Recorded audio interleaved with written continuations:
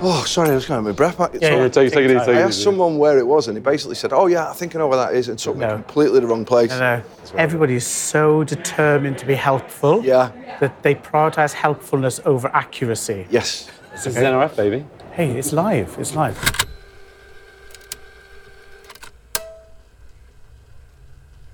Well, you said it. It's NRF, baby. Here we are in. I normally say the podcast studio, but we're actually in a booth, aren't we? A booth is stretching as well. I'm Ian, the editor of Internet Retailing. I'm Jamie Merrick from Salesforce. And we have Mike with us from Footasylum. Mike, welcome. Thank you. Now, in case anyone doesn't know about Footasylum, and they think it's where troubled feet go for help and support, Literally. Tell us a bit about Footasylum and then about your role so everyone knows who you are. Okay, so Footasylum, we've got over 60 stores, all in the UK. Yeah. We're a multi-brand retailer, and we've got a really strong own brand offering that sort of supports that as well. So we've got some really strong brand partners, and we spend a lot of energy and time sort of curating some really cool sort of clothing ourselves that resonates really well and helps us target our consumers.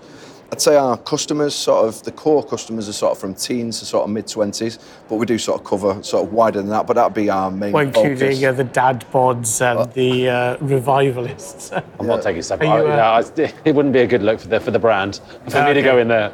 So when we go in, they assume we're buying for our grandkids. Exactly. So who are these people then? Because we are, of course, in New York, along with Tokyo, sneaker heaven, but London's quite a sort of expert, snobby sneaker culture as well. So where do you fit in on the scale of, plimsolls for the people with, flat feet through to the 3,000, 4,000 drops? Where are you on that spectrum? Well, I think for us as a business, we've got sort of two sides, if you like. So you've got the Footasylum side, which is sort of concentrating on that core youth. Key brands, Nike, Adidas, we have On Running, all sorts of different things. New Balance has been phenomenal. A lot of different brands around there. And that's I'd say more everyday sort of sneakers or trainers. We're in the US, so we should say sneakers. Sneakers, we should.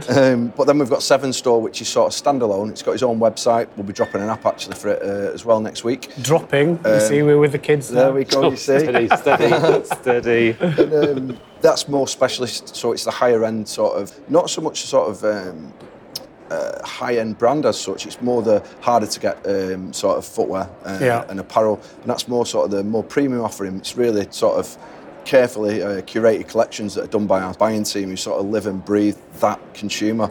With those higher-end things, you say our buying team. This isn't normal though. It's not like you ring up and say, could I have 70 boxes of?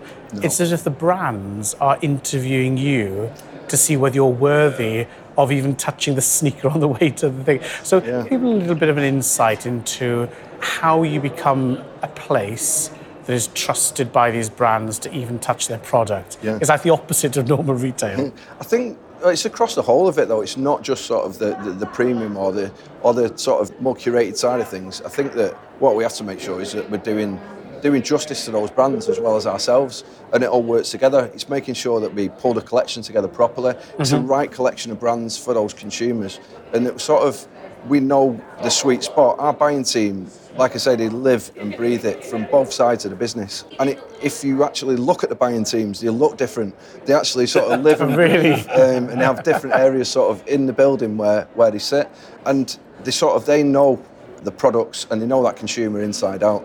I would say, certainly if I'm going to say where Seven sits, that is one store in Liverpool. It's in the Baltic Triangle, so it's not in the main shopping area. Sort of a real up-and-coming area. I kind of say it's almost like a mini Shoreditch, if you like. The way it's done, a lot of startups, etc. And that team are so embedded in that community. They do some real good work, and it's not just a retail space.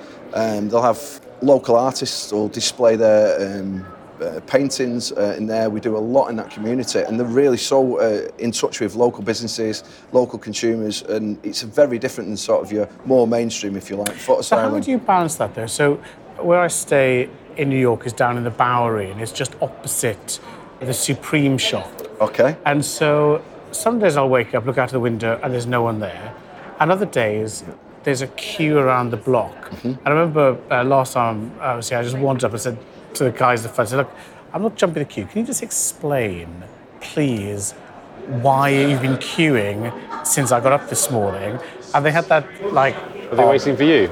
No, they had this, right, thank you. They had this, oh, poor old guy, let's explain to him what's what. And it's one of those things, you talk about the community. How do they even know it's there? How do you become a member of the community? That sort of sneakerhead thing is incredibly difficult. It's like surfing, trying to stay on that wave. So how do you take that level of aching coolness with a relatively small group, and then also have Footasylum, which is still quite cool, for a much, much bigger demographic? The key bit for us is it's operated completely separately in terms of the teams. Okay. You can't do it with the same teams. Your brain would explode. Yeah, and it has to be done massively differently no matter what you do. So that's the way you'd actually select your ranges, the way you'd actually even display the gear. It's very curated the way it's displayed in the 7 store as opposed to the Footasylum store, so just totally different. We don't have the same teams working on them from a digital marketing perspective, whilst they still feed into the main team. We've got their own little team because it's more, if you look at the website and the way we do it, it's more content-based, it's more article-based. It's sort of really considered purchasing, really considered consumers, and probably a deeper educated consumer in that arena because they sort of, again, our team are basically our consumer, so they just flow it through. Yeah. I think you have to sort of turn and face that consumer, and you have to really look at what is our purpose, and that's exactly where Nike are. It's the way we try and position ourselves of understand your consumer, put yourself in their space rather than expect them to come into yours, and what is your purpose. I think we serve very different purposes across 7 and Footasylum, but from the Footasylum thing, I think we sort of really pride ourselves in being sort of entertainers rather than just retailers, and that's really important for us. I think we've got a really, really talented marketing team, and I'm not going to try and take credit for this, sort of Howard and his team. We'll cut this bit out, so it sounds like you're taking credit. Oh, yeah, thanks for that. But I'm going to lose some friends. Howard, let's not talk about Howard. But Howard and his team have done an amazing job. If you look at where we are on YouTube, it's phenomenal the sort of work that we do. In terms of connecting with that consumer, we're using really strong influencers, but it's not about us heavily loading products into everything, sell. It's just about entertaining. And that for us is sort of really key. So I love what you're saying. And there's a little voice in me that goes, but. So we've talked about your talented staff are the consumer. You entertain them, you're going to the consumer. You're putting all this effort into entertaining rather than selling. And I'm thinking, there must be your board saying, yeah, we love all that, but also you double in size while you're at it. So isn't there a tension between this amount of love, care and focus and then the maximum size of the market? There is, and you've got to be really careful. It's a fine balance. We're not there just to entertain. We're a business, we're a retailer, we've got to sell. But for us, part of sort of the entertainment side and what's actually going on is that it gives us that authenticity. And I just think that for us, it's really important that you keep that balance. We are there to sell, but we're also wanting to sort of really sort of do something a little bit different.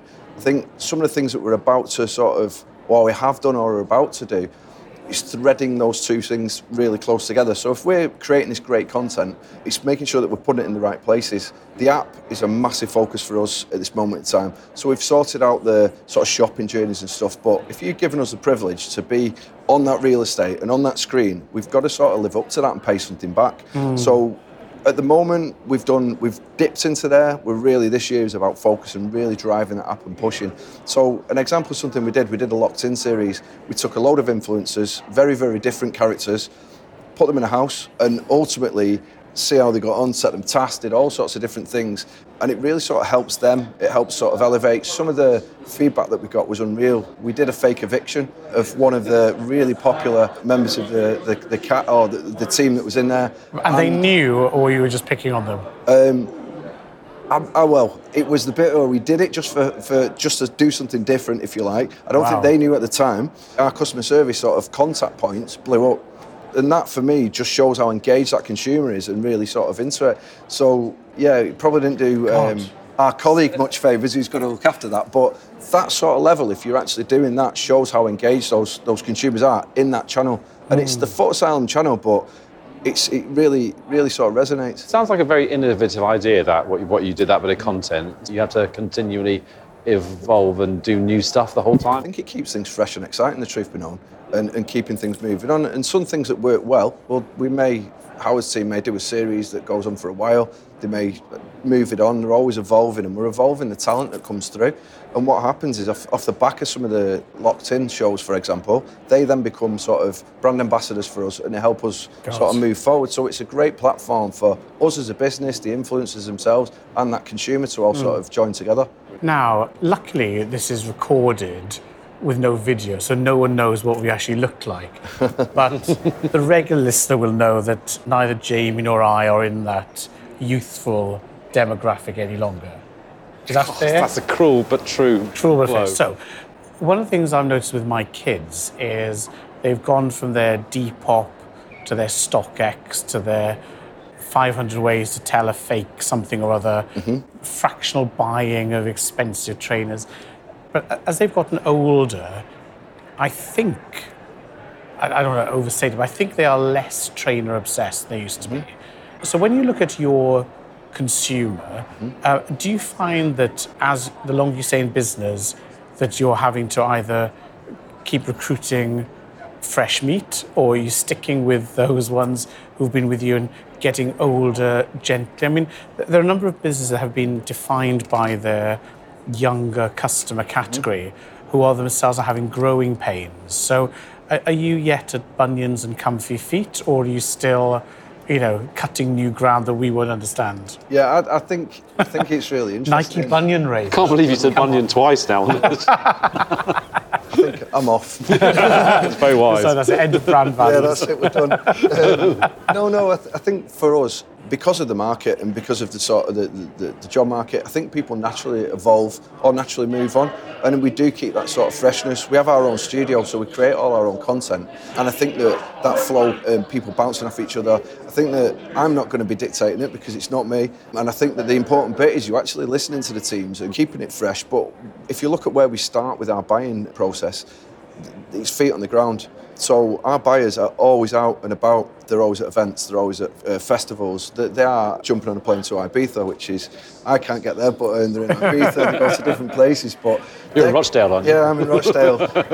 Well, it's the Riviera of the North. It's beautiful. but really, they're staying really close to that consumer, and they're spotting up and coming trends.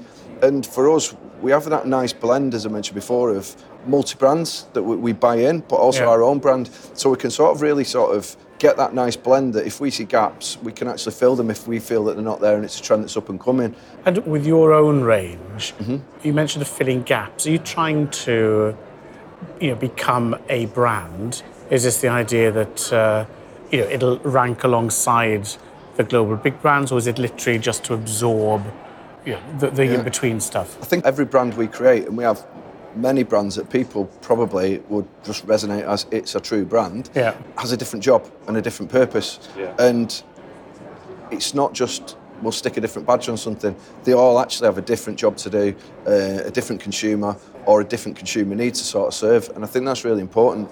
And the buying teams work tirelessly on that. We have our own creative team, design team, who actually are designing that product. And it's so interesting how they work so hard and work together that make, I'll be honest, my life a lot easier to sell the gear. So, but for us, we need to make sure we do it in the right way. Yeah. And again, those brands have to have some form of authenticity. Some of the brands actually have their own D2C websites, so they have their own sites. So we've got the Footasylum website, the 7 website, and we've got 3 D2C. Yeah. But it's really important that we don't try and sort of go too fast with them either. So each brand's very, very carefully considered. It's seeded, it's built up, and then it goes into the market, and we try and sort of evolve those brands and kind of keep coming with new ideas, new brands. So give us a point of difference, really. Mike, this all sounds rather idyllic. Motivated team engaging with the consumer. It's very motivating. So when you get back to Blighty and you land in Rochdale and think, right, roll my sleeves up, what exciting projects have you got top of your to-do list you can't wait to get stuck into? Well, for us, I think the key bit it really will be, so we're constantly, with the website itself, we're constantly innovating, constantly evolving, and it's all about testing, learning. If it doesn't work, stop. change. And so that bit, I think, is just something that we'll be doing constantly. The app bit for me is massively important. I think it's the glue between the online and the offline. Yeah. We have a loyalty scheme. We're rebranding that. We're going to relaunch it. It's got to be more about that consumer of what's in it for me. We can't just expect consumers just to be there for us, so we need to give them something back. So we're going to be doing that, relaunching that. And it's that plugging that entertainment into the app is important for me. So, as I say, we did in-app voting. Really? Across the locked in. So Elon Musk style. Honestly, it was such an eye-opener really for us of doing that, and we made a point of making sure it's only an app play. It's a big obsession for us, so the app will be a big one. And the other side of it, we'll be looking at sort of, obviously there's a lot of work going on outside of sort of my day job of making sure that the retail stores and everything's sort of really in a good place. We just recently launched a couple of women's stores. They're right next to the Footasylum stores that are really interesting, that give us a different angle to talk to the female consumers. But from a sort of technology bit, I think building that roadmap out, getting the Omni journey absolutely spot on, because I think we've got enough work to do in that area as well. They're going to be sort of big things for the next 12 months. Yeah. We've all got real ambition. We all want to grow. We all want to improve. And I think that gives us that sort of groundwork, if you like, that's really going to help us kick on now. So It's exciting times for me. So are you going to be looking outside of the UK, do you think? Is it, or have you got lots on your plate? I think we've got lots on our plate, but I think everything's up for discussion, as you would always expect with new ownership. And it's early days, and we're all looking at roadmaps, and we're all chatting about projects and where we're going to go. So yeah, we'll see what happens in that area. Exciting. Well, look, that's a good moment on which to leave it then, on that forward-looking bit. Mike, thanks so much for stopping by the booth. No worries. Cheers, guys.